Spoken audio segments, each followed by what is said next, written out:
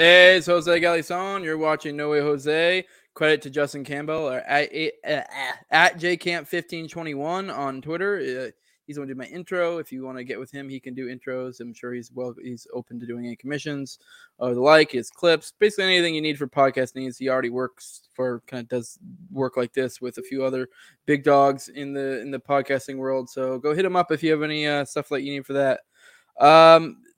Today, my guest is Sal the Agorist. We'll be continuing our New Libertarian Manifesto live reading series. Just so you guys know, I remind you guys every time, if you're watching this on the 24th, it's a live stream. If not, you'll be watching it roughly a week or so later whenever I do drop it publicly. If you want to access it in the meantime, you need to go on patreon.com, just No Way Jose 2020. The lowest level is $2, and that'll get you access to it. There's differing levels of perks going all the way up to $20. So $20 is the sponsor level, and at that level, I have C.D. McRae of the Whiskey and Tea podcast. I have Jeremy. I did an episode with him a little bit ago. You can check out his stuff at etsy.com/shop/raising liberty or follow him on Twitter at Jeremy Rhymes. Also, Mikkel Thorup of the Expat Money Show. His whole thing is helping people move to liberty, specifically usually like out of country. So if you're someone who's looking for that kind of thing, go hit him up. He has his podcast. He also has his website. You can go check him out. Like I said, today we're doing the New Libertarian Manifesto live reading. We're continuing it. We're towards the end. We're doing the Robert LaFair's critique now. We moved on past Rothbard. We did the Rothbard. We did Konkin's response to Rothbard, and now we're on to LaFair. So, that should be interesting. Just want to let you guys know, I haven't forgotten about my Erica's Handbook series. I have another one in the works right now. I'm already, should be, I think in a couple weeks I'll be doing it. I like to give myself enough time to prep for each one, get good guests, everything. So I'll be doing the Josiah Warren one next. Also, make sure you go follow Tower Gang on Odyssey. We're gearing up for a Jonesing for June event. This is going to be a conspiracy month. We have, I think we kind of loosely have Crypt Daddy set up again, Monica Perez, based on some sort of Four Horsemen thing. It's all very loose at the moment. We got to start hammering out dates for these people. As always, hit up toplobster.com.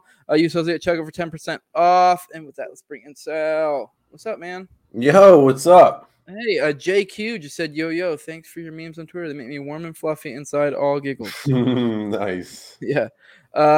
What's up, man? How you doing? Good. How are you? Good. You want to, since we're doing, this is a Robert LaFair one. I think a lot of people, modern people, don't know a whole lot about Robert LaFair. I don't even know a whole lot about Robert LaFair, to be honest. And this is definitely the thing that not that I'm like a voracious liberty reader, but I read a decent amount, and I've been embroiled in the sphere for a while, and I still don't know a whole lot about him. So if you'd be able to, if you're capable, if you could just give like a little primer of some sort to the audience so they know who the hell this guy is before we go into it and why it actually matters that he's critiquing it.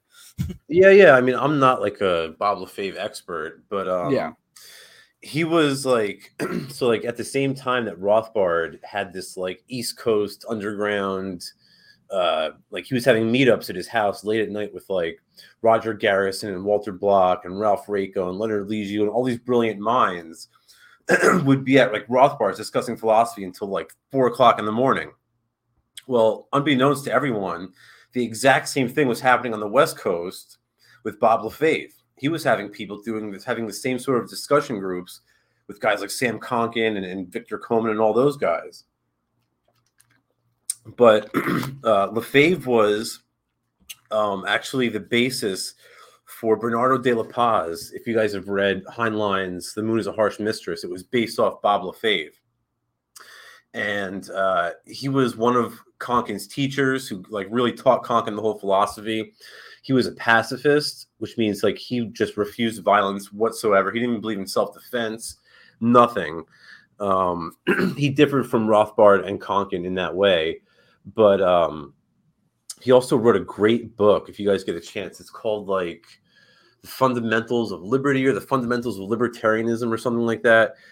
I remember reading it like years ago. It's definitely worth reading. He also, if you want to learn more about Bob LaFave, check out the Mises Institute has a whole lecture series on SoundCloud of like just like 30 lectures from Bob LaFave's class. It's like pure gold that nobody even knows about. So if you want to learn more about anarchism and liberty and stuff like that and find out more about the West Coast libertarians, be sure to check that out. Awesome. You ready? You ready to go ahead and get into this? Yes, sir. Let's do it. All right, let's do it. As always, stop me at any point if you have anything to add to it. I will. Yeah, we should be able to not. We may be able to knock this one out one episode. We'll see. Return to Babylon by Robert LaFair. Samuel Edward Conkling's New Libertarian Manifesto falls short of literary acclaim and fails, at least in my judgment, of sounding a clarion call for the libertarian cause. This does not imply lack of value or meaning.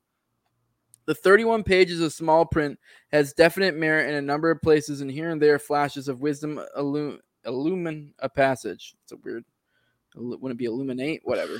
The author is to be commended for his clear grasp of economic principles and his devotion to marketplace procedures to the extent that he pursues them. This is a major achievement emerging from the so-called old left and hopefully signals a burgeoning return to sanity for those who in earlier days suffered from internal bleeding, but whose cure was the senseless leveling of everyone and everything in society, which had managed, despite the odds, to continue to stay afloat. Conkling's dedication to what he calls agaric tactics conveys the substance of his position. It means, in short, that individual libertarians are capable of acting now within a free market context if they don't permit fear of government to inhibit them altogether. This position deserves to be applauded until the sound echoes, and I heartily lend my support to it. A word of caution should be inserted. The Conklin Manifesto is not the proper place for such advisory words, and my addition does constitute a criticism of that document. But it is high time something were said, and this appears to be an appropriate place to say it. If agorist enterprises are to make the impact they deserve to make, libertarian enterprisers are going to have to do a better job than their competitors already in the field. Thus far, they are not doing it. All right, can I just jump in right there? So, clearly, cryptocurrency is doing a better job than Federal Reserve notes. Now, back then in the 80s, when Lefebvre was writing this, it probably was true. Although in that even in that sense, it probably wasn't, to be honest with you, because in Eastern Europe, we had deep black markets who were undermining Soviet communism. And now we have Bitcoin. It's done a much better job than fiat currency has. We have the 3D printers, which have done a much better job than the NRA has, and so on and so forth. So I think a lot of that has changed. This probably is not as accurate today as it was when Lefebvre was writing. Yeah, it's a fair point. Although I would think if you have a sound idea of economics, you would understand the faulty issue here. Because, the more people that engage in the gray and black markets, the more advantageous it's going to make the black and gray markets. So if you advocate for people to do so and increases people doing so, it's the same idea of in any other economy. If the pillow market becomes more vibrant, it's going to reduce the cost and increase the quality of them altogether. Yeah. Honestly, I think I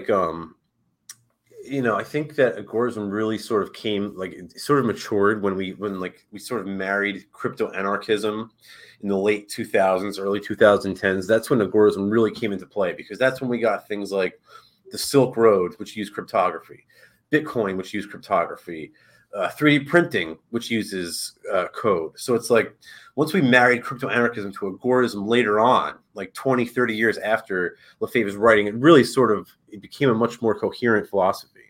Yeah. Whatever. Yeah. Price advantage and a chance to avoid the state by tax evasion is no substitute for integrity. Many who appear as agaric enterprises have cheated or otherwise betrayed their customers. Nah, it's a bad ad hom right there. Yeah. Come on, Lefebvre. That's kind of defeats the point of what an agaric enterpriser is, but right. Okay, yeah. Right. It's a contradiction, actually. You're right. Yeah. Although to be fair, I guess the point to Steelman's point would be if you, although he kind of clunkily worded it, and it's not necessarily it. If you make the point that if you're increasing people in the black and gray market, that you're going to also be pushing the unsavory people to continue to do so.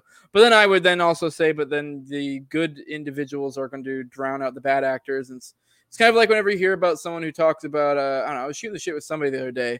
They were talking about how all the fentanyl in the market, and I legit was kind of being autistic about it and was breaking down this is why they do it. They'll mix it in it because it reduces the price, but it's also the point I got to is it's actually just bad business practice. So I mean, I'm not saying that we should You have don't want to kill your customers. Yeah, like why would you kill your customers? Like I get it in like a short term like idea of how it's a smart economic move because it allows you to cut your product and use baking soda. Yeah, use like flour or something. Yeah, well, I mean, the idea is you feel more out of it. Whereas if you use baking soda, you'd be like, you do it, you'd be like, this is shit. Like I'm not feeling much. Whereas if you put some fentanyl, and you're like, whoa, what is this? Is good shit. Like, and I wouldn't know any of this, Jose. I don't know how you know this, but I don't know this. I've never done fentanyl, but I'm just speaking. Like I know how they cut product and how they flip it economically, so it makes sense that. Right. But from a short term perspective, yeah, it is economically makes sense. But if you were to apply like a agric type of, I don't know, and entrepreneurs into that market, they would start they would more likely than not be better businessmen, thinking more in the long term, have better time preference, and they're going to be like, yeah, I can make some quick bucks here and there by cutting with fentanyl, which is like you said with integrity, but it's like that just doesn't make sense business wise long term. I'm not gonna be able to keep a sustained business here essentially. But it's also fraudulent and agorist by definition. We it's almost like religious for us. We can't engage in fraud whatsoever. Yeah, like at that point it's no longer agorism. It's red market. You might as well go run for office if that's the case. That's what they do. That they're the fraudsters, not us. Yeah. Indeed, I have personally found it necessary to be especially careful when dealing with a person calling himself libertarian. All right, well, that's different than agorism, but okay. I guess, sort of. Not really. I don't know. I don't really know what to say about that one. I guess maybe that could have been a thing of the times, although there are some shitty libertarians nowadays, too. So I don't know. All too often, the self-styled libertarian has demonstrated a lack of concern for even fundamental honesty. I mean, the whole paragraph is just ad hom after ad hom. Well, it's weird. Like, I mean, maybe if I knew more about Robert LaFair, I could understand where he's coming from because it's a weird attack on libertarianism in general. But I don't know from what angle he's coming from. Like, I mean, I could kind of see this from some people depending on what they're talking about. But it's just weird critique. Many have already experienced this lack among conventional marketeers, and more the same is not helpful.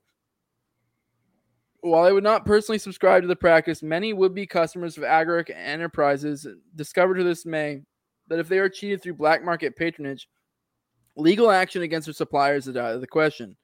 I mean, then yeah, but the economic action, yeah, I mean, that's the point. I mean, obviously, in a free world, we would have our own, quote unquote legal thing. But even absent it, you still have the, to bring up my example before, like once people start finding out you're using fentanyl in your product, people are not going to want to buy from you anymore. But I mean, like more to the point, show me one courtroom in America in which you find justice. Like we don't have that in state courts, so it's the whole critique lacks substance altogether. Yeah. Agric enterprises cannot succeed without building customer confidence. Yeah, I agree. And thus we have. Yeah. Persons, although the point, I don't know, this is so silly because it's like if more agorists or libertarians or whatever were entering the market, they would have better economic understanding, which, I'm sure, yeah, I guess you could say in a certain sense, maybe like extreme anarchists, say I'm like an egoist. We've talked about this before. Technically, I have no moral issue with lying, but in like an economic sense or even a personal sense, I find it to be disadvantageous to do so. And any libertarian worth his salt, like speaking, especially in the economic realm, would be like, hey, like this isn't being a dishonest businessman doesn't pay. It won't be in business for very long. Yeah, exactly. And like if these people are trying to enter the market, they're going to want to stay in longer. And I feel like people who are, especially if you're like explicitly an agorist entrepreneur, someone who's really, you probably put more thought into this. And this is something that you're not just some dude from the ghetto who's slinging some, illegal stuff or something. It's like, like, what about the customer confidence in the people who are forced to use the state's retirement plans, right? The state forces this retirement plan on your Social Security. Do their customers have confidence? No. How about the customers of the Federal Reserve? Do they have confidence? Of course not. How about the customers of the Department of Child Protection Services, the Department of Transportation? The customers of the NYPD have no confidence. Like It just makes no sense to me. Yeah. Like on the black market, a transaction is done because you trust that transaction. It's done voluntarily. Whereas in the public sector, transactions are coerced precisely because you don't trust the other party to the exchange. Yeah. Persons who are cozen into buying simply because of a warm fellow feeling philosophically lose both the feeling and the philosophy when confronted with misrepresentation, poor quality, and deception with no recourse. All right, I mean, I don't know how long he's going to go down this route, but I don't even really have anything more to say to that. Indeed, the merit of any philosophy is discovered by the character of its adherents. In this regard, it is clear that many who say they are libertarians are merely employed in obtaining protective coloration. I don't even know what the hell that's supposed to So mean. in other words, he's saying like there's a lot of crooks out there who are going to hide under the term agorism, which I don't care what they call themselves as long as they're engaging in black and gray markets. We're not talking about red market activity here. We're not talking about white markets. Yeah. We're talking about voluntary trade. There's nothing immoral about this whatsoever. And even then, I don't really know what, like, if you're just some generic person doing like, say you're this, I guess not necessarily a crook, since, like, I guess that wouldn't be the right way to represent it. But no, I guess the drug dealing example works best because you can imagine an unsavory character who has ended up in that situation. Like, I don't really know what they would expect to gain from calling themselves a libertarian or an agorist. I mean, if we've gone to the point to where, shitty people are trying to take our term, I feel like for some sort of, I don't know, bona fides through the market, then I feel like we're doing something right at that point. I don't really know what the point of this, it doesn't make any 100%. My point in all this is, though, I would still trust that drug dealer, that lowlife off the street, over the CEO at the Pfizer board or the CEO of the Sackler family. Like, yeah. I'll take that, like, unsavory character. Like, I'm going to drive downtown and pick up a bag of weed when we get done here. It's a bad part of town. I'm taking my Glock with me. He's got a Glock. I got a Glock. Everything's fine. There's no trouble. Yeah. You deal with the CEO of the Sackler family and see how you make out. You're going to wind up hooked on drugs, poor, robbing houses. So, yeah. This whole thing about, like, unsavory characteristics and ad hominem, it just doesn't stand up. Yeah. The foregoing, while not a criticism of the manifesto, opens the door. The ordinary mortal, considering the condition we are in, dominated and coerced by the state at every hand, has tended insensibly to equate all government legislation with repression. But the government is an octopus of many tentacles. There are any number of laws in the books of the state condemning dishonesty, misrepresentation, and violence. These are actions which should be repressed, but of course repressed by the discipline and determination of the individual.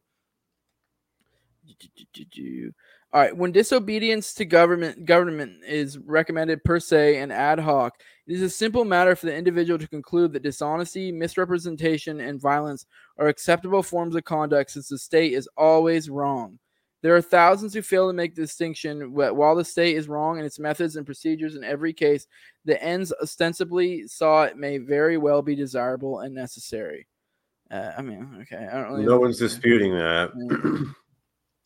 The manifesto is lacking at this point. Breaking the law is not a virtuous act per se, but the manifesto makes it appear so. I don't know. I guess that's one takeaway. Breaking in the black and gray markets, then it is a virtuous act. Yeah. Although I feel like it's not necessarily the fact that you're breaking the law. It's just that, it's the fact that you're undermining the state. Yeah. Although that's what makes it virtuous. Yeah, I guess so. Yeah, I guess that's when we look at it. Yeah.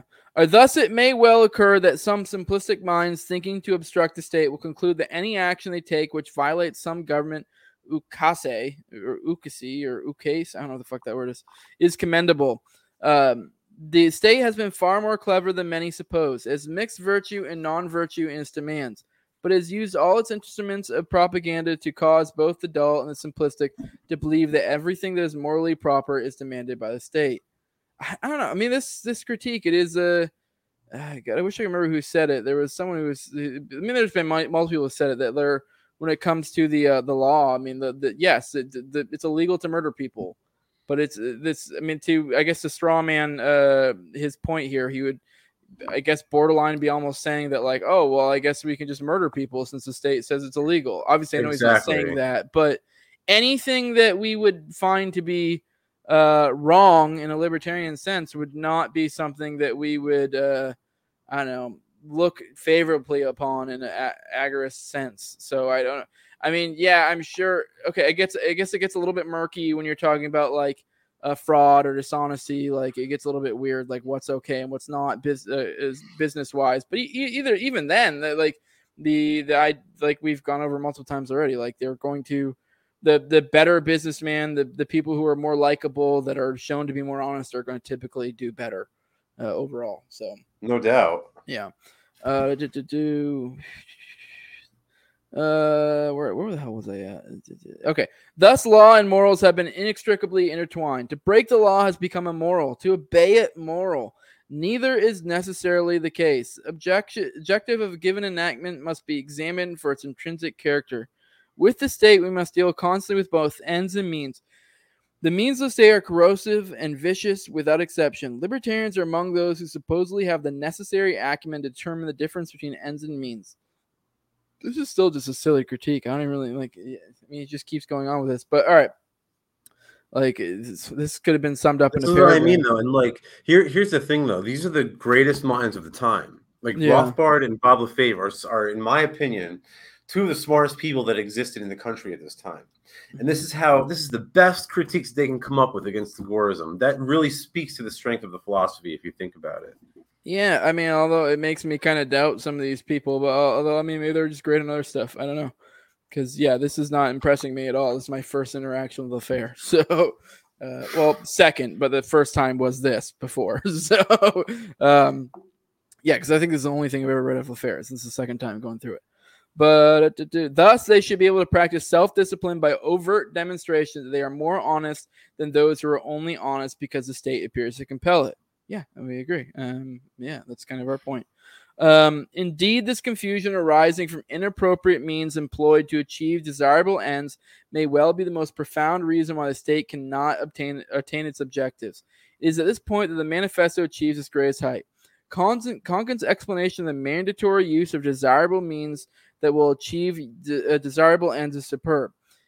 He champions consistency. It is the core of his opposition to such alleged libertarian activities as political party activism. See, this is essentially what he got, and like the part that Lefebvre is complimenting him on is the part that Konkin got directly from Lefebvre. Yeah. I don't know if you remember from The Moon is a Harsh Mistress, the part where Professor Bernardo de la Paz explains how like a trial would happen. That's exactly what Konkin did in the manifesto, and that's what Lefebvre is praising him for. Yeah. One of the major objections that I must voice relates to position taken in the manifesto concerning restoration and or restitution following the commission of crime. All right, we're going to get into minutia here, aren't we? Yeah. While I will, I guess, like once again, it speaks to the quality of this work. Right. While I will quickly assert that Konkin's explanation is both lucid and brief, it does not square with his insistence upon a harmony between ends and means. If each individual human being has a right to his own life and property, then it follows that no individual has a rightful claim to life or property of any other.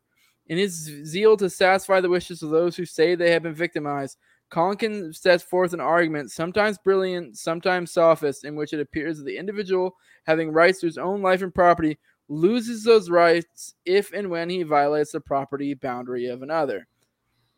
I mean, this is the pacifist Lefebvre coming out right now. This is pure pacifism. I mean, it's a fair perspective. I mean, I feel like once you get once you start getting down to very building blocks of philosophy, at a certain point, certain things are just kind of like, well, I guess it's your opinion. I can't really argue with you. I don't agree with that, but I mean, I don't know. All right. If such a conclusion is valid, then it follows that the only persons who have rights are persons who do not violate property boundaries. If this proposition is accepted, then the concept of rights applies only to a limited number of persons and is based upon their behavior and not upon their nature as human beings. So we're not so like in restitution theory, we're not saying that the perpetrator loses all of their rights. In fact, that's the whole point of restitution theory that Konkin describes. It's you lose the exact amount of rights which you've stolen. So if I steal $20 out of your wallet, then you only have the right to take back from me $20 plus interest and the cost that you had to pay to recover that money. any 1 cent more that you take than that is aggression on your part, and that's what Konkin says. So we're not saying that these that criminals lose all of their rights. They lose their rights to the extent that they take rights from others. Yeah, I mean, I guess the point he would probably say then is it's just a matter of I don't know. I guess you're relying on humanity to determine that this happened, but then it's or it's a messed up idea of property that.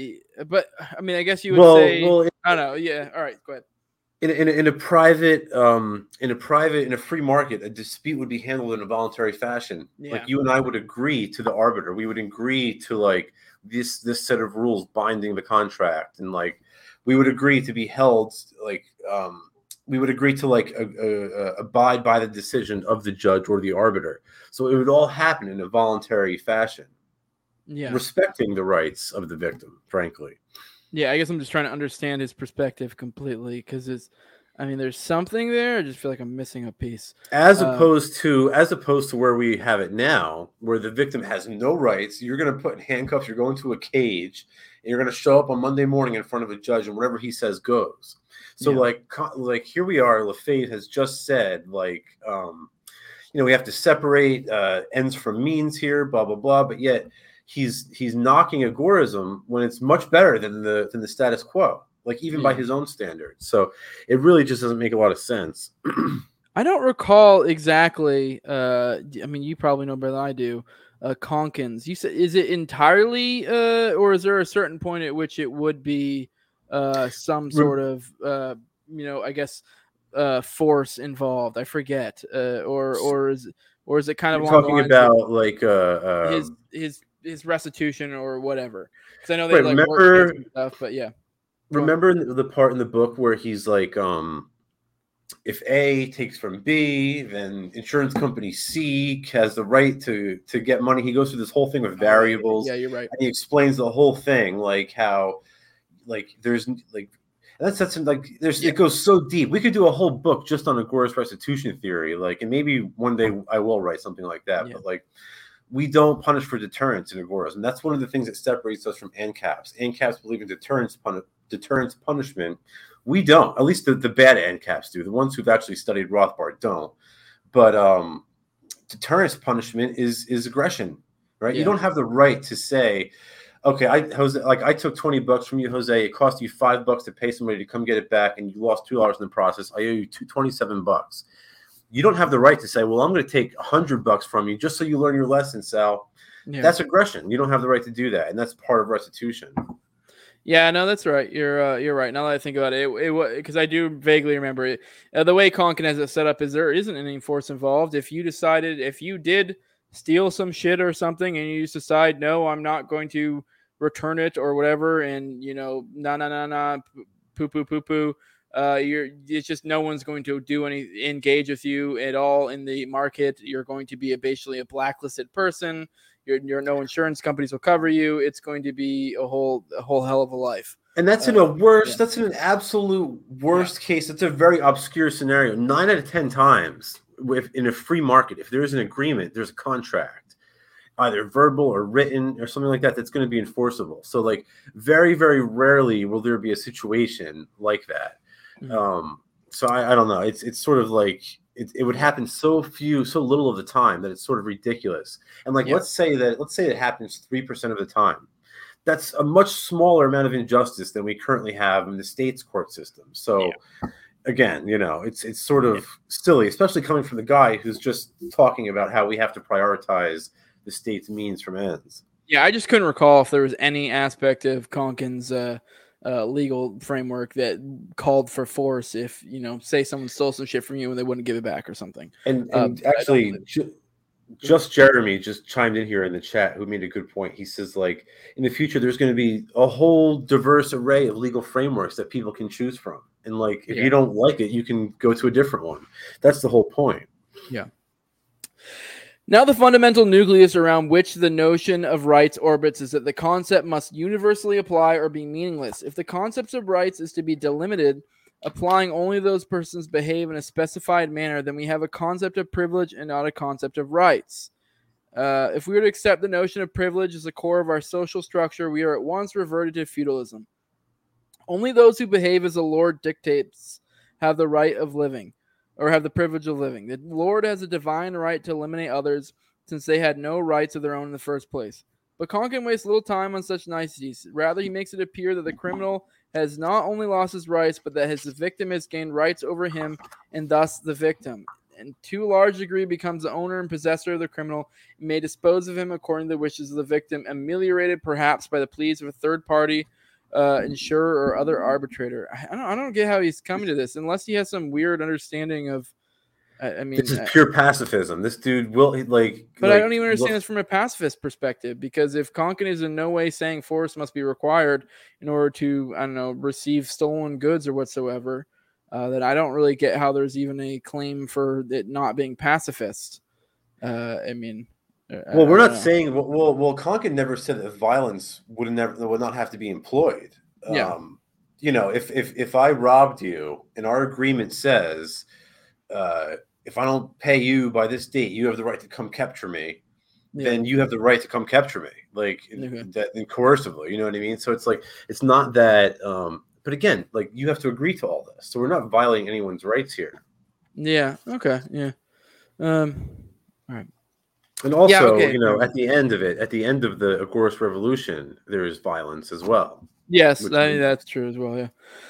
This is the argument of the statists, but having denounced the state in the most specific and conclusive terms, Konkin now embraces the state procedures as a major virtue. While it is wrong for the state to claim the life or property of anyone because no one is the property of the state, it is entirely acceptable for the victim to lay claim to restitution and restoration of the costs of the criminal. Indeed, Konkin describes restitution and restoration as a moral imperative, but that is what the state says.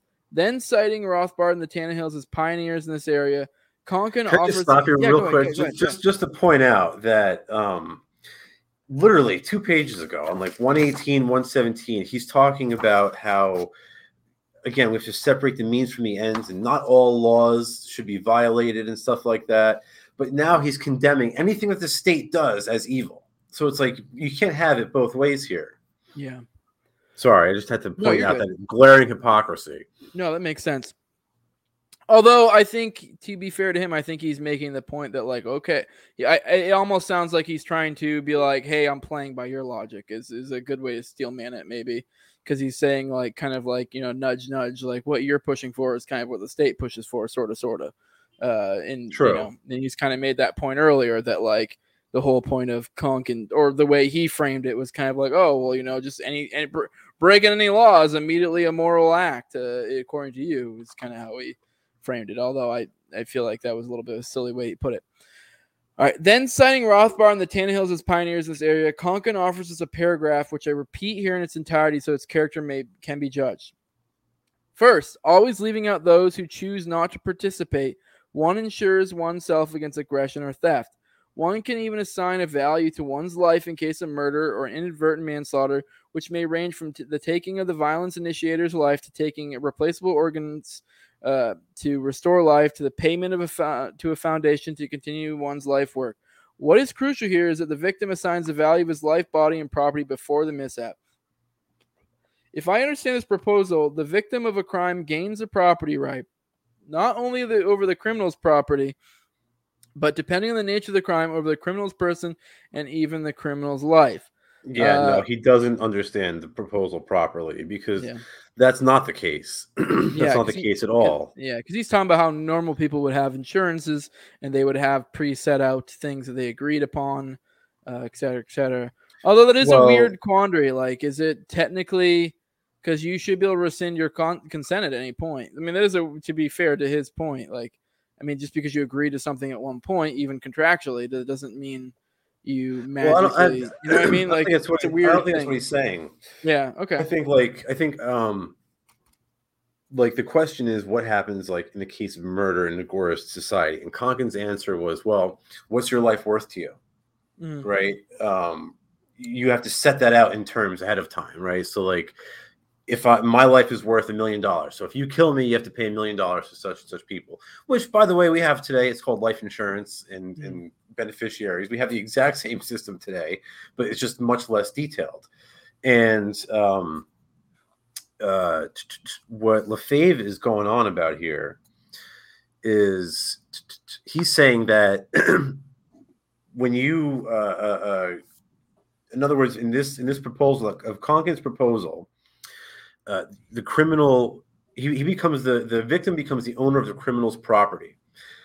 Well, that depends on what you've taken from me, right? If you've robbed me of something, then that's not your property. That's my property. And my body is my property. So if my body is worth $1 million and you steal my body from me, then you're in debt by $1 million.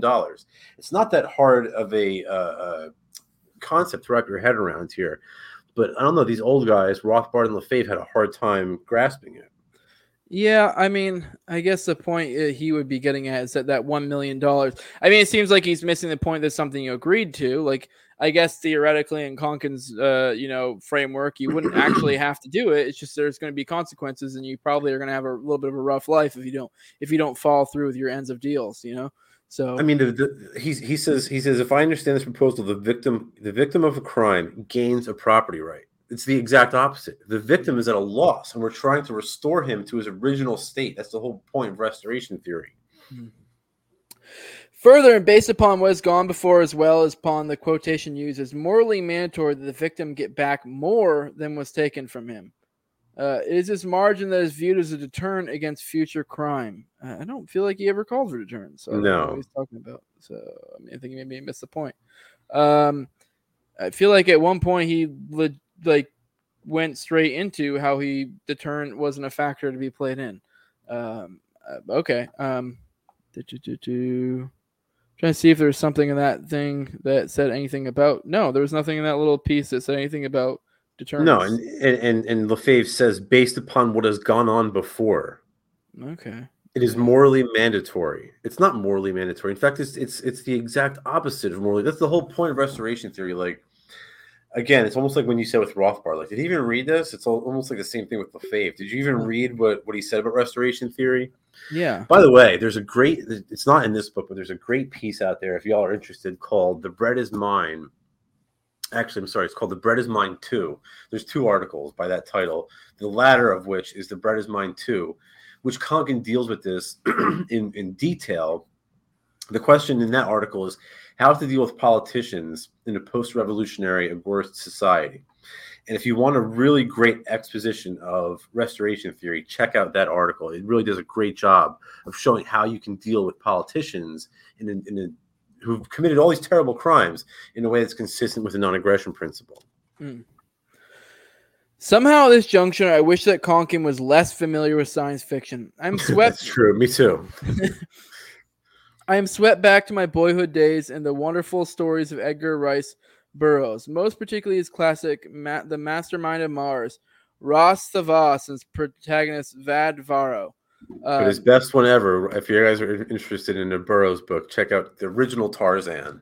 Definitely worth reading. Do you read Mastermind of Mars? Is that one of the John Carter books? I think that might be one of the John Carter books, but whatever.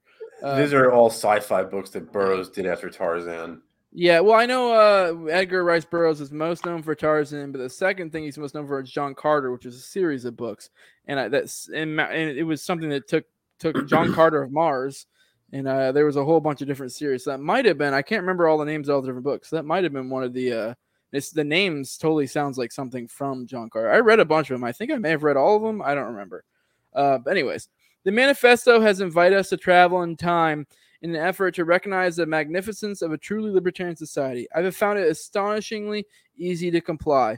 By the arguments given, I am not only reverting to my teens and the warlord of Mars, I am swept back to Babylon and an oriental despot named Hammurabi.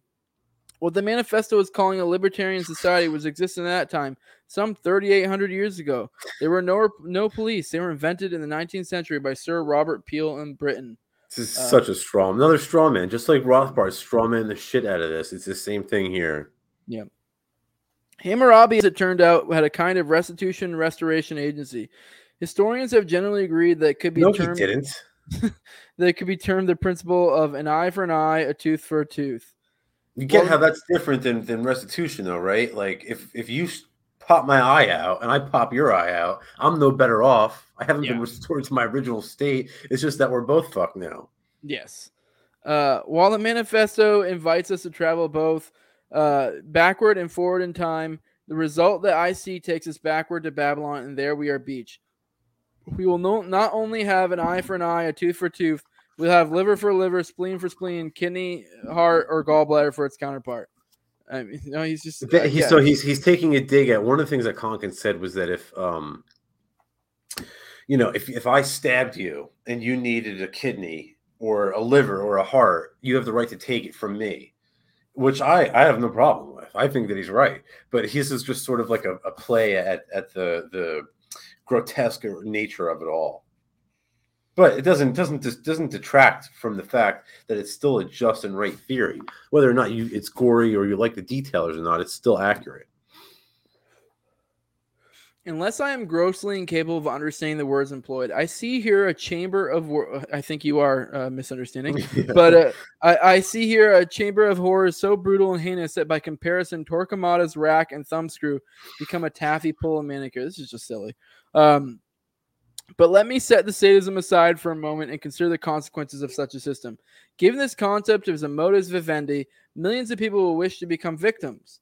Crimes can be staged which haven't occurred. Incriminating evidence can be planted. Indeed, I can envision schools conducted by various fagans, I don't know what the hell that is, engaged in encouraging the perpetration of pseudo-aggression. This is stupid. Jussie Smollett. Jussie Smollett.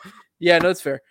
No, the whole purpose of this is like the whole purpose of Conkin's thing is that you get, if anything, it really like even under Conkin's legal, like roughly his legal system, although to some extent he does kind of concede that like kind of like Jeremy said earlier, the idea that it'd be a bunch of different options kind of deal. But even he kind of gets at that it would be if anything, it'd almost still be an annoying situation to be a victim because at best you're just going to break even and you're still going to like it's still not desirable. Like if someone breaks into my house, steals $3,000 and I have to spend 4 months to get the $3,000 back and all I get is the $3,000 and maybe you could say, oh, adjusted for inflation or whatever, or maybe even $100 for the time. If you take into account how that money could be invested or whatever, you can go super autistic with it. It's even like you're just getting more mathematical. You're just trying to get more of an approximate like idea of what would make me even. And it's still like, okay, this is pretty fucking annoying. That's the key. That's the key. Exactly. And that's the part that Lefebvre doesn't get. Like it's called restoration theory because the victim is restored to his initial state. That's it. Like that's the end of it. It's no more or no less. It's like really like you said earlier, he's just misunderstanding all of this. Yeah, like even under this system, like it's still the idea is to kind of find a happy medium to the best degree possible, to where like you're not fucking over the victims and you're not fucking over the perpetrators as well too much either. It's supposed to be literally get back to the station that you guys were prior to the aggression, and so really it should be an annoying thing for the victim just as much as probably, I mean, I guess it's going to be kind of also somewhat annoying for the victim as well. Like it's just going to be, we're going to hopefully get back to where we were before. It's not like this is going to be a fun thing.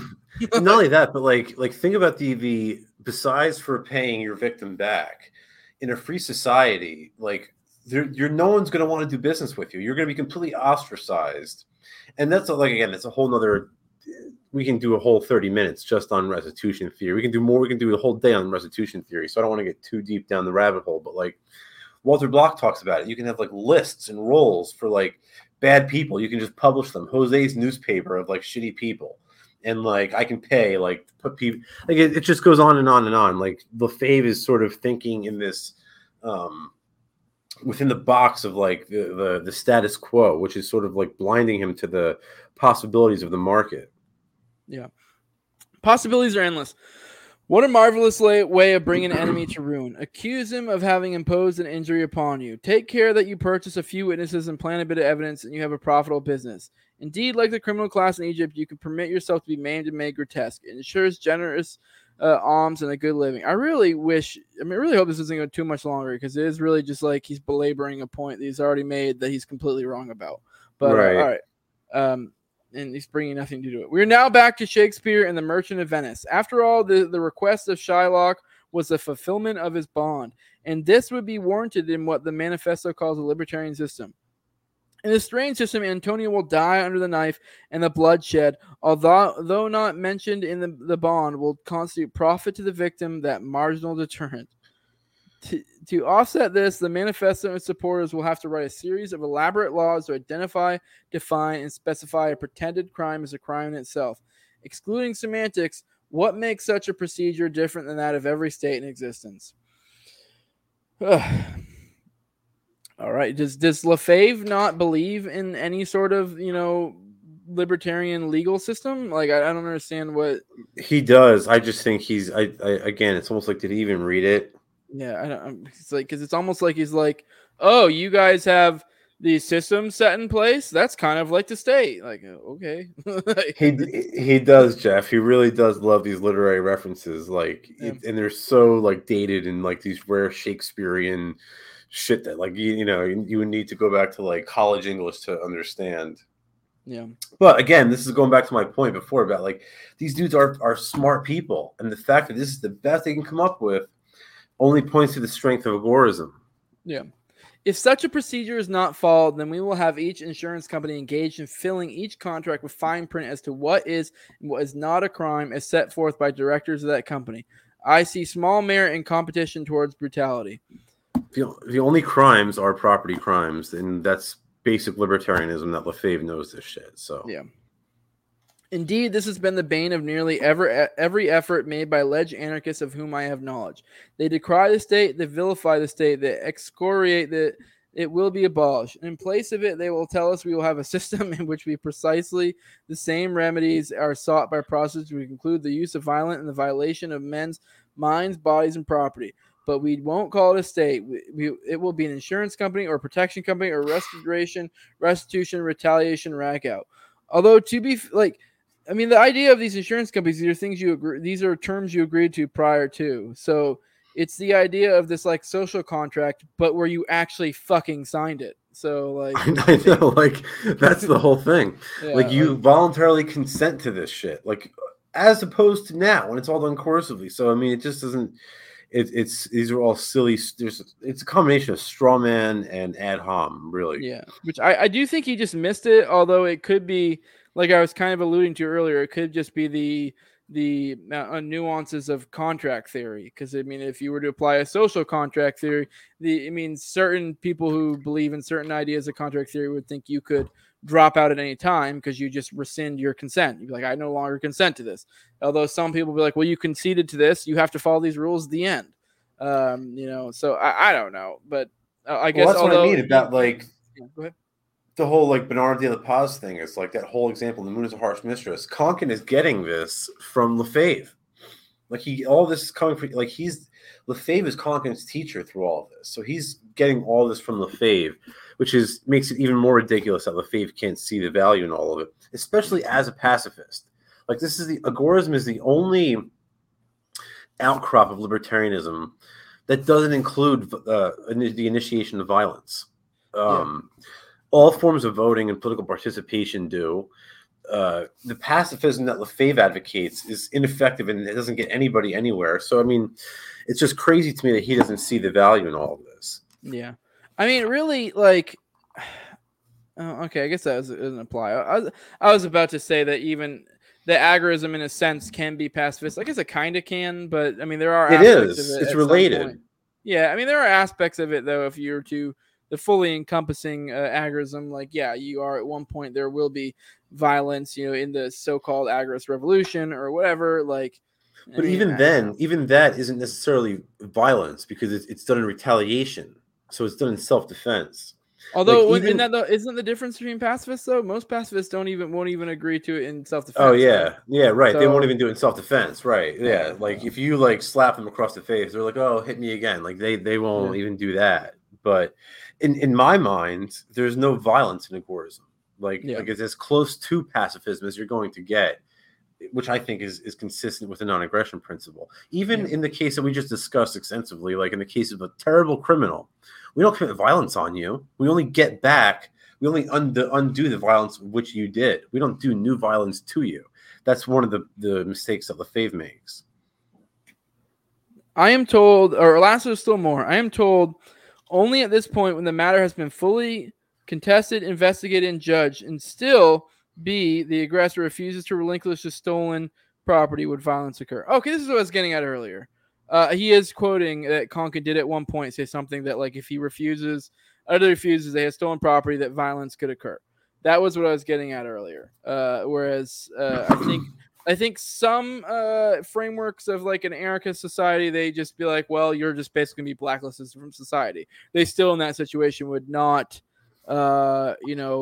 say you could use violence, because I mean, it's a little bit different when you're in the heat of it. Like, obviously, if someone's stealing something from you in the moment and you beat them up, kill them, whatever, it's a little bit different story because you're literally in the act of having your shit stolen. But it's a little bit different what's after effect. I mean, I have no problem with this, but I can understand where some people, especially a pacifist, would come having an issue with that. So you're talking about the reclamation of property while a crime is being committed? No. Here he's saying only at this point, when the matter has been fully contested, investigated, and judged, and still B, the aggressor refuses to relinquish the stolen property, would violence occur. And I'm saying this is okay here from the perspective of Lefebvre. He has a point because he is a pacifist, so it would make sense that he would not be okay with this. I'm okay with this. This is where we differ in perspective.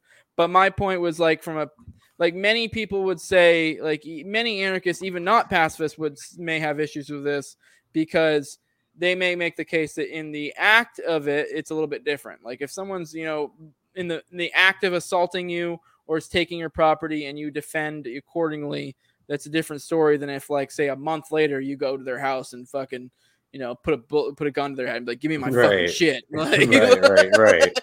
So like, fair enough. These are very different things. And in some societies they would not call for that. Even non-pacifists, I wouldn't give a shit. I think I'm of the anarchist persuasion. That's like, it's like, that's your shit. Konkin said it best in the beginning of this one, or Agoras Primer. He writes, property rights are best enforced locally and immediately. Yep. Yeah, this is why I don't have an issue with vigilante justice. But I also think vigilante justice, when you're wrong, it should be punished.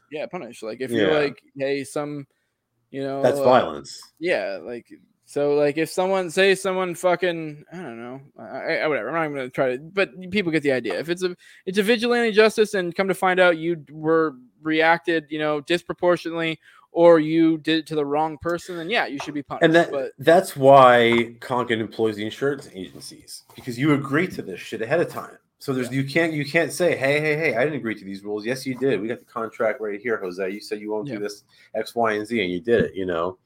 Yeah.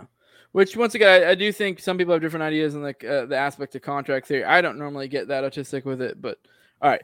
If we take a look at this is me just trying to come to terms with where the hell Lefebvre is coming from. A lot of these grasping at straws I have here. If we take a look at the real world, we will discover that if B, the aggressor, doesn't wish to be a contestant and refuses to be investigated, coercion may be employed long before judgment is rendered. If B will not permit entry into his room where the victim alleges he has seen his stolen property, then to verify the allegation, force must be used to win B's compliance. And what if, in fact, B is guilty of nothing except that he looks like the aggressor, or that was allegedly stolen had a duplicate which B has honestly acquired? Then we find an innocent person seeking to maintain his privacy and go about his business peacefully, victimized by investigative company merely wishing to please the wishes of A, who in fact may not even have experienced an act of theft, but wishes to destroy the credibility of B. The true nature of B, or go ahead. That wouldn't happen, of course, because again, this would all be done by insurance companies. So there might be a clause in your contract where if someone makes a claim against you, we'll send an agent out to your house to investigate. And, if you agree to this, your rate is going to be X. If you don't agree to this, your rate is going to be much higher, or we won't cover you at all, or something like that. So again, these are things that can be worked out in a voluntary contractual manner. And this is what Per Byland refers to as the unrealized, the unseen, the unrealized. It's like you don't know what sort of creative solutions entrepreneurs will come up with if you don't let them like work at the market. Who the hell was it? I'm drawing a blank now. The fucking economist who called it creative destruction. I can't even think now. I'm drawing a blank. But like Walter Block. No, it was an old dude. But like he said that like entrepreneurship is just like the act of creative destruction. It's like we're taking these like systems and destroying them and creating something new and better. And like that's exactly what would happen in a free market and in these legal in the market for arbitration. Yeah.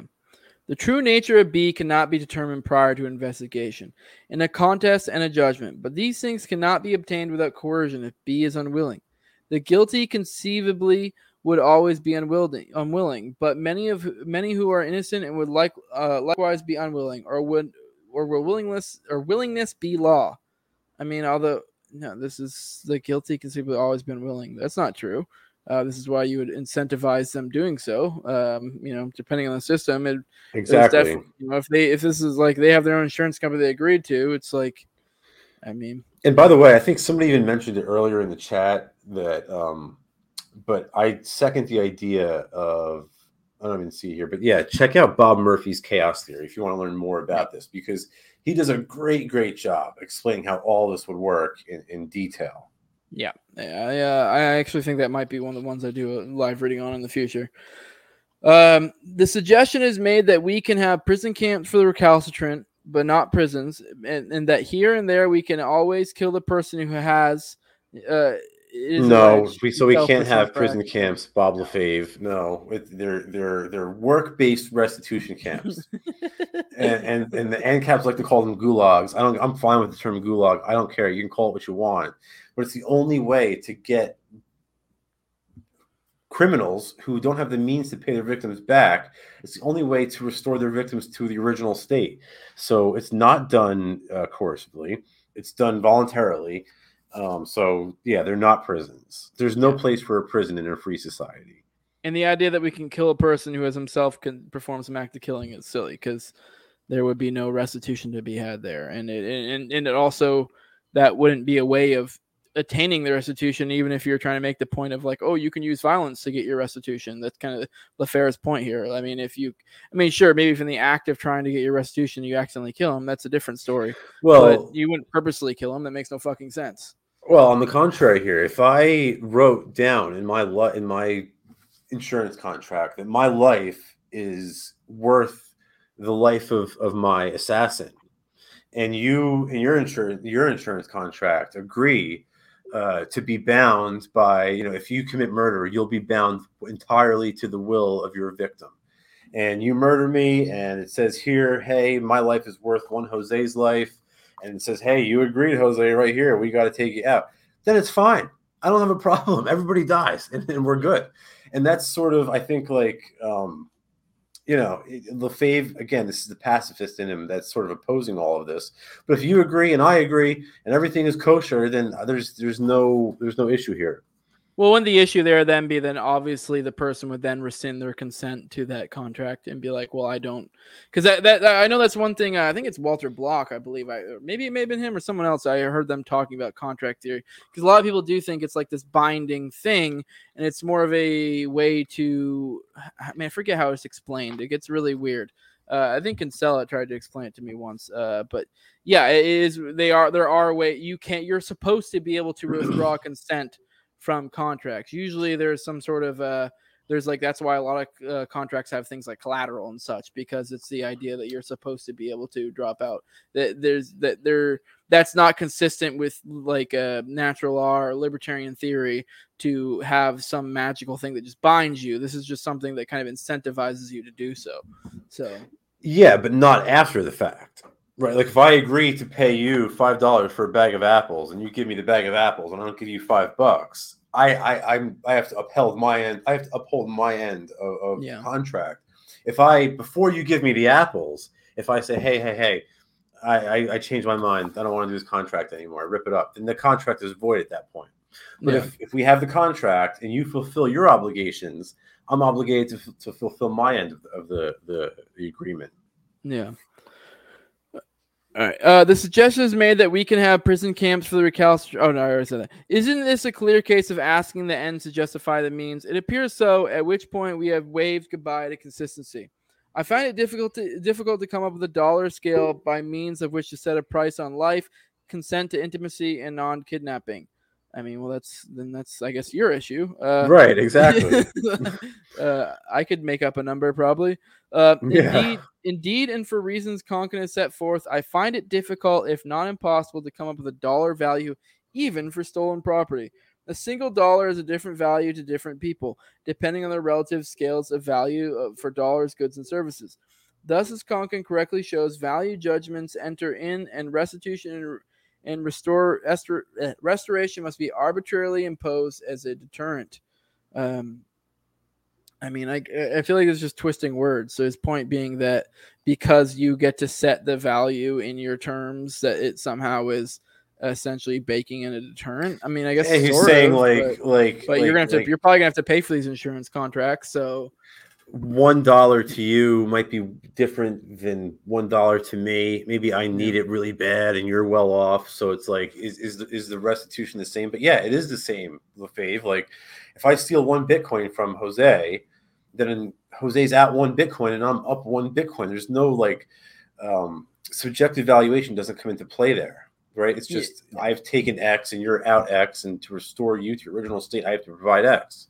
Yeah. Well, I think his point is he's applying the through line of logic of because of things like a life, you could just set the value that you'd be able to set the value of, I don't know, a lamp, I don't know, in your house or some shit, because you're like, that lamp has, subjective value. It's, or say they steal it and then it somehow gets lost in the market or they break it or whatever, what have you. I think that's the point he's getting at. But I mean, it's still kind of silly because these are insurance policies you would have to pay for. So the idea that, and if anything, you're incentivized against deterrence because you're going to have to pay a larger premium at that point. So like, what would be the point of doing so, But like he's saying here, he's like, I find it difficult to come up with a dollar value even for stolen property. A single dollar has a different value to different people. So like, let's say, Jose, I steal your lamp and that lamp was given to you by your great-great-granduncle who's like, it has all the sentimental value to it. You factor that in, right? You factor that in when it comes time for restoration. It's like, that's a $5 lamp. That's it's worth like $500. And that's my point. That's what LaFair's point is here. I disagree with this point because I get what he's getting at when it comes to subjective valuation. Obviously, if someone still has the lamp and you're able to get the lamp back, that's clean. That's easy. You're like, 1 for 1. But now it's something when it is like, say they lost it or broke it or I mean, there's other things, a life, something that, like. But what I'm saying though, is that that's taken into consideration. Right? When it comes time, when it comes time for me to restore you to your original state, that sentimental value that the lamp has is taken into consideration. So now I don't just owe you $20 for a new lamp. Yeah. Well, $50 with Biden's inflation. I owe you $50 for the lamp, and then however much the fact that your grandpa owned it was worth to you on top of it. And that's my point. What LaFair is saying here with things like subjective things like that yes, you would do that, but the problem is that theoretically people could bake in deterrence by inflating it, is how I read this. By like being like, oh, well, this lamp from my grandpa is only worth $50 really in my head, but I'm going to do 50 or 100. That way it's a deterrent. But then my point was, you're going to be incentivized against overinflating the value of your objects, because then you're probably going to have a more pricey insurance premium. Oh, I see what you're saying. Yeah, right. So that sounds to me what LaFair is saying, although it is like he has a little bit of a point, but it's like, well, you would be incentivized against doing so. I mean, exactly. You would be not only that, but your insurance company would charge you more. Yeah, if I said, hey, my stuff is worth $20, is what you have to insure it for. It might not be a lot, but if I said, hey, that lamp comes from my great-great-grandpa who fought in the Civil War, it's worth like $1 bazillion to me. Guess what? The cost that I have to pay to insure it has just risen dramatically. So I can do that, but I'm going to pay out of pocket to play that game. Exactly. That was the point I was getting. So LaFair has a little bit of a point, but then it's like the idea that like, oh, your people are going to, just impose deterrence because he's really pushing this deterrent idea. But it's like, well, I mean, sure, theoretically, yeah, there could be some asshole out here that really wants to pay an extra $1 to really fuck over his victim. But I mean, whatever, he's going to pay for it. Like, I mean, Right. well, and it's like, okay, well, this guy's just kind of an idiot. Okay, like I don't know what to tell you. Like, yes, it's not a perfect system. There could be some random person out there who just really, really wants to pay more to apply some subjective extra value to something to apply a deterrent. Like, but you know what though? At that point though, it's worth it to him. At that point, it's no longer. I guess it's true. Yeah. You know, it's no longer arbitrary. He's actually paying for it. So that must be what it's worth to him. Yeah, I guess it's true. I mean, although the point that LaFair is like, it's worth that much for him to apply deterrent because he would call that a deterrent. But right, true. I mean, which that's his whole point is that the idea of that deterrence is wrong. But you get to a certain point where you're like, dude, we're just kind of you're playing a little bit of semantics here, and you're kind of right. I don't know. I mean, sure, okay, theoretically, some dickhead somewhere could really be that set on fucking over the person who fucked him over. But okay, whatever. But the market will incentivize against it. This insistence of establishing property rights over the perpetrator of a crime appears to overlook the fact that on occasion a crime may be committed because of dire financial conditions. I don't give a shit. But go on. Such conditions will always manifest in any world of limited resources and imperfect human beings. I take back. I do care. But at the same time, it's like, well, it's still my property, so that sucks. I mean, I may be willing to let it go, which I guarantee you Konkin would, have no problem with that. But all right. While the old left attempted to make it appear that all crime arose from property, the fact remains that some crimes have always poverty. What did I say? Poverty. You said property. Oh, poverty. My bad. But that some crimes have always been caused by privation. If a person is starving, he will very possibly steal, even if he has to inflict physical injury on an innocent bystander in process. Yeah, it's true. I do not condone theft because of this fact.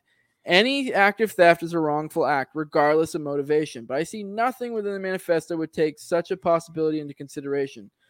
The criminal is a criminal. The victim is a victim. A rose is a rose is a rose. I don't know what he's even asking. I mean, I guess he's about to expound on that, but I mean, I don't really know. He's kind of making the point that if it's wrong, it's wrong. It still took someone's property. The end. Konkin has been generous and gracious in the manifesto concerning my own position, for which I thank him. Further, he is at least partly correct in stating LaFair's pacifism also dilutes the attraction of his libertarian tactics, probably far more than deserved. That my position tends to turn away many is confirmed. That I deserve better is a moot point.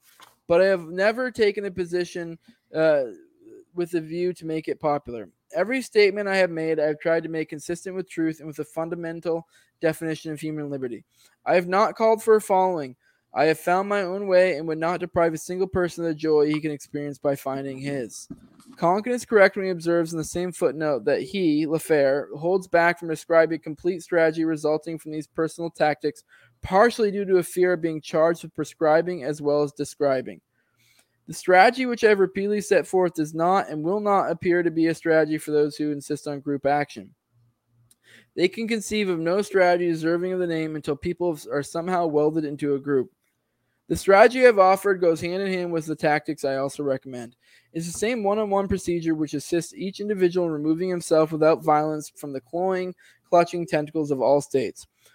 While admittedly it cannot be done either instantly or perfectly, it can be achieved by those who wish to achieve it. I make no apology for their imperfections. Agric enterprises aren't perfect either, and neither will be, and never will be. Humanity does not produce perfect specimens. Finally, I come to what I view as a second inconsistency in the manifesto. Encouraged by the author's invitation, let me point to it. In passing through the various phases which Konkin's imagination has portrayed, we come at last to the transition between phase 3 and 4. Konkin sees this period as inevitably violent and total betrayal of the very principles he claims to espouse. All right, this makes sense. We would get to here. Revolution is as inevitable as any human action can be, is Konkin's footnote assertion.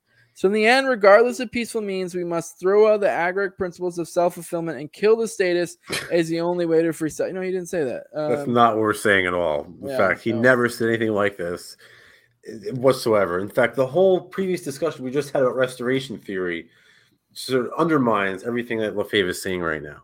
Yeah, I mean, no, it seems every one of it seems so far. I've been trying my best to try to bend over backwards logically to figure out ways to understand where he's coming from. But it seems every point he's brought up so far has some main point to it that is like completely off. Like just, and the same was true of Rothbard's critiques too. Remember, it's like well, Rothbard's were some of them were off, but there were some that were on, but I just disagree with. Like he was like, especially some of the stuff with like the LP and stuff. But there was definitely a lot of that with Konkin. But so far with Lefebvre, literally every single one I've seen so far, it was like, well, that's because he didn't say that. But okay, maybe there's more something more here to some extent because he is a pacifist, so it makes sense he would have issues here. Konkin acknowledges that there are arguments against this view. Personally, I believe it is Konkin's philosophic origin in left-of-center areas which caused him to cling to this position. The primary reasons I should like to offer, which in my view significantly alter the inevitability he sees, relate to the method he uses of advancing agoric causes, the nature of capitalism in all forms, including the agoric. I mean, to be fair to Lefebvre, I could totally see an agorist revolution playing out where there isn't some, especially violent, phase, but I do think it's probably likely. And if it does happen, I don't think it's necessarily wrong either. So, and by violent, I mean defensive violence. So, but I mean, it happens. They happen in India and Romania. And there's always a couple people who I always get a couple, but it's a lot less than in state revolutions. Yeah, I mean, theoretically, if the market slowly overtakes everything, there doesn't necessarily have to be a point at which it does. I mean, you could just be a cancer that just overtakes the state, essentially. Like kind of like an anti-cancer. So right.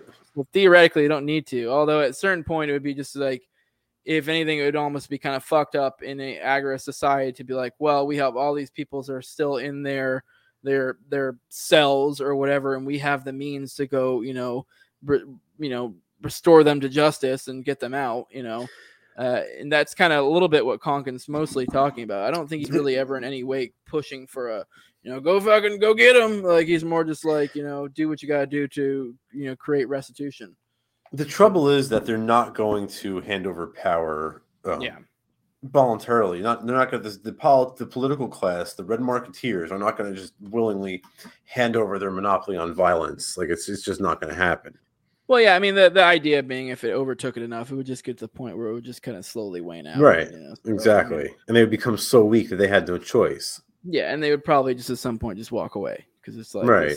Well, hopefully here. Some of them would. Yeah. By employing the one-on-one educational method, the gradual resurgence of free enterprise will advance only as rapidly as our ability to educate makes it possible. Thus, free market principles are never imposed. They are learned and proven to those who learn and practice. An uninhibited marketplace is far more profitable and comfortable than an inhibited marketplace. The assertion that statists will adhere to statism neglects the reality of a major characteristic of all statists. They, too, seek profit. They seek applause, recognition, and comfort. As the agoric principles unfold and enlarge by the adding of dedicated practitioners, moving that direction becomes expedient. All statists are given to expedience and seek the high ground. There will be natural tendency of the most ambitious and most capable statists to move in that direction. Okay, I mean, I don't know if he's building to a point here. Great. But it's like, okay, cool. Yeah, good. That's what we're trying for here. I remember when I was back in the active military, there was they taught us how processes change. At one point, there was a whole class we went to. I forget, it was like learning how to deal with processes and and they go talk about there are people who are trendsetters, and essentially in a certain way, what agorism is pushing for is, becoming the trendsetters, becoming the entrepreneurs, becoming the tip of the spear, if you will, for the market, the people that are ahead of everything, pushing things. And yes, the statists will eventually, they'll be like the shaft, the ones who come behind, the ones who don't really get as good of a deal, but eventually they kind of fall in line as well. And by statists, I don't even necessarily mean statists, I just more mean normal people. Like they will just kind of over time fall in line, because at the end of the day, most people are just generally kind of centrist and just kind of go wherever the people go, and they just kind of fall in line. So exactly, most people aren't even political. Most people just go by the dictates of the market. So I mean, I don't know if he's getting to a point to be like that's bad or something, but it's like No, it's not. That's what we want. Like we would. I don't necessarily. I mean, ideally, it would be cool if we had a world full of libertarians or agorists, but really, what I would rather have 5 to 20%, because I just think at that point, just everyone just kind of falls in line and just like, yeah, they may not be an agorist per se, in their head, or a libertarian, but they just kind of behave that way. Honestly, like that's exactly what this would be if we had like all statists who sort of move into the market. They move out of the political arena into the market arena. That's all we're asking for. Yeah. See, agorism, one of the easiest ways to understand what agorism is just that it's simply the absence of politics. Yeah. Right. Imagine a world where there's just no politics. That's agorism. That is the agora. That's all it, because what's left is just economics. And that's literally the agora. I think I know the point he's getting in a little bit. He has a little bit of a point, but it doesn't really apply to agorism. But to be successful in any kind of free market, agoric or conventional, capital investments must be made. No one with capital invested can afford the risk to capital destruction, divestiture, and entailed in war. In this context, take notes. All wars are state-inspired, but they are invariably directed against another state, not against the politicians of the local state. Politicians don't wage war. They make war by encouraging conflict, which keeps them out of harm's way. Part of the politician's capital is the sanction he's obtained from his own countrymen. In part consists of his pose of superintelligence, which must be protected by the sacrifice of others. He will risk more by violent conflict than by moving the direction of free enterprise.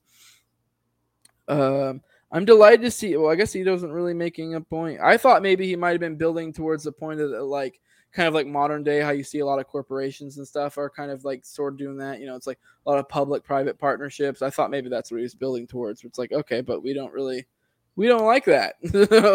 And we're kind of busting that up as well by being. We want politicians to like move away from violent conflict into the direction of free enterprise. That's exactly what we're trying to do here.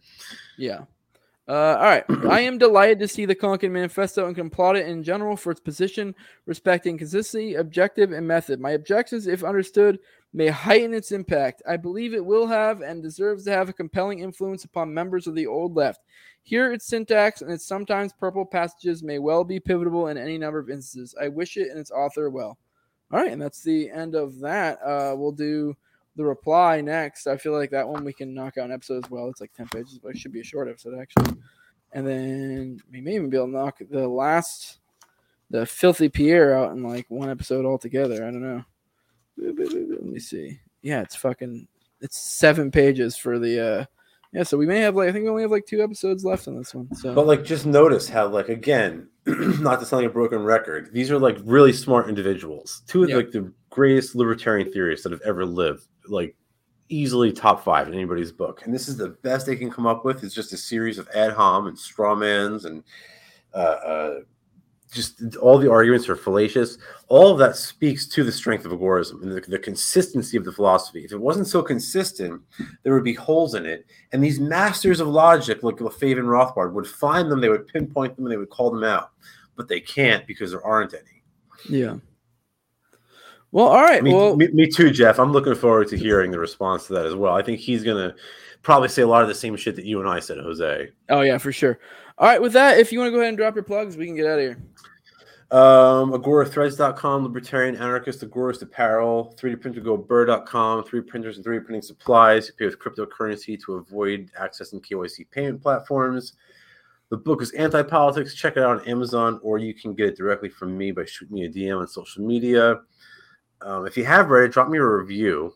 It helps a lot on Amazon. Also, by the way, drop a like on this video and give Jose a subscribe. And other than that, follow me on social media and come back for the next one.